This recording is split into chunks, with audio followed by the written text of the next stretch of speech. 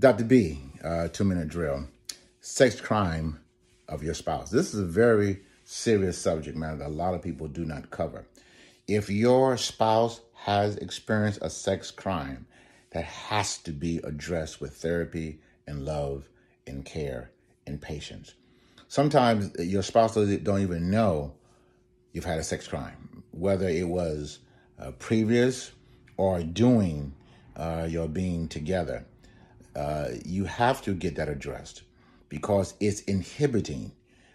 You have been arrested by that perpetrator, whether it was a classmate, whether it was a family member, someone in the church, whatever. You have been arrested, ma'am. You have been arrested, sir.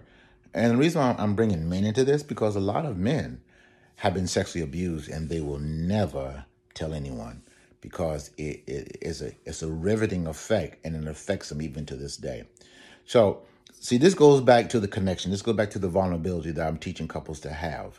You have to be vulnerable. I just finished working out, so please forgive me. You have to be vulnerable to each other on a regular basis and let each other know, this is why I feel this way. This is why I do what I do, because I was sexually abused. I have a sex crime. It happened to me.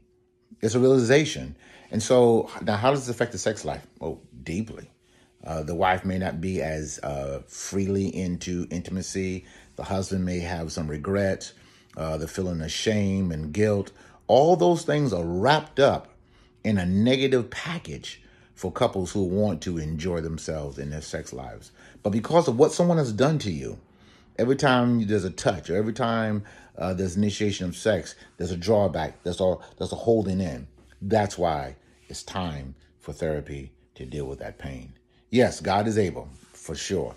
But also you need that therapy to help you walk you through so that your spouse does not feel the effects of the sex crime and you start to get healed from that sex crime as well.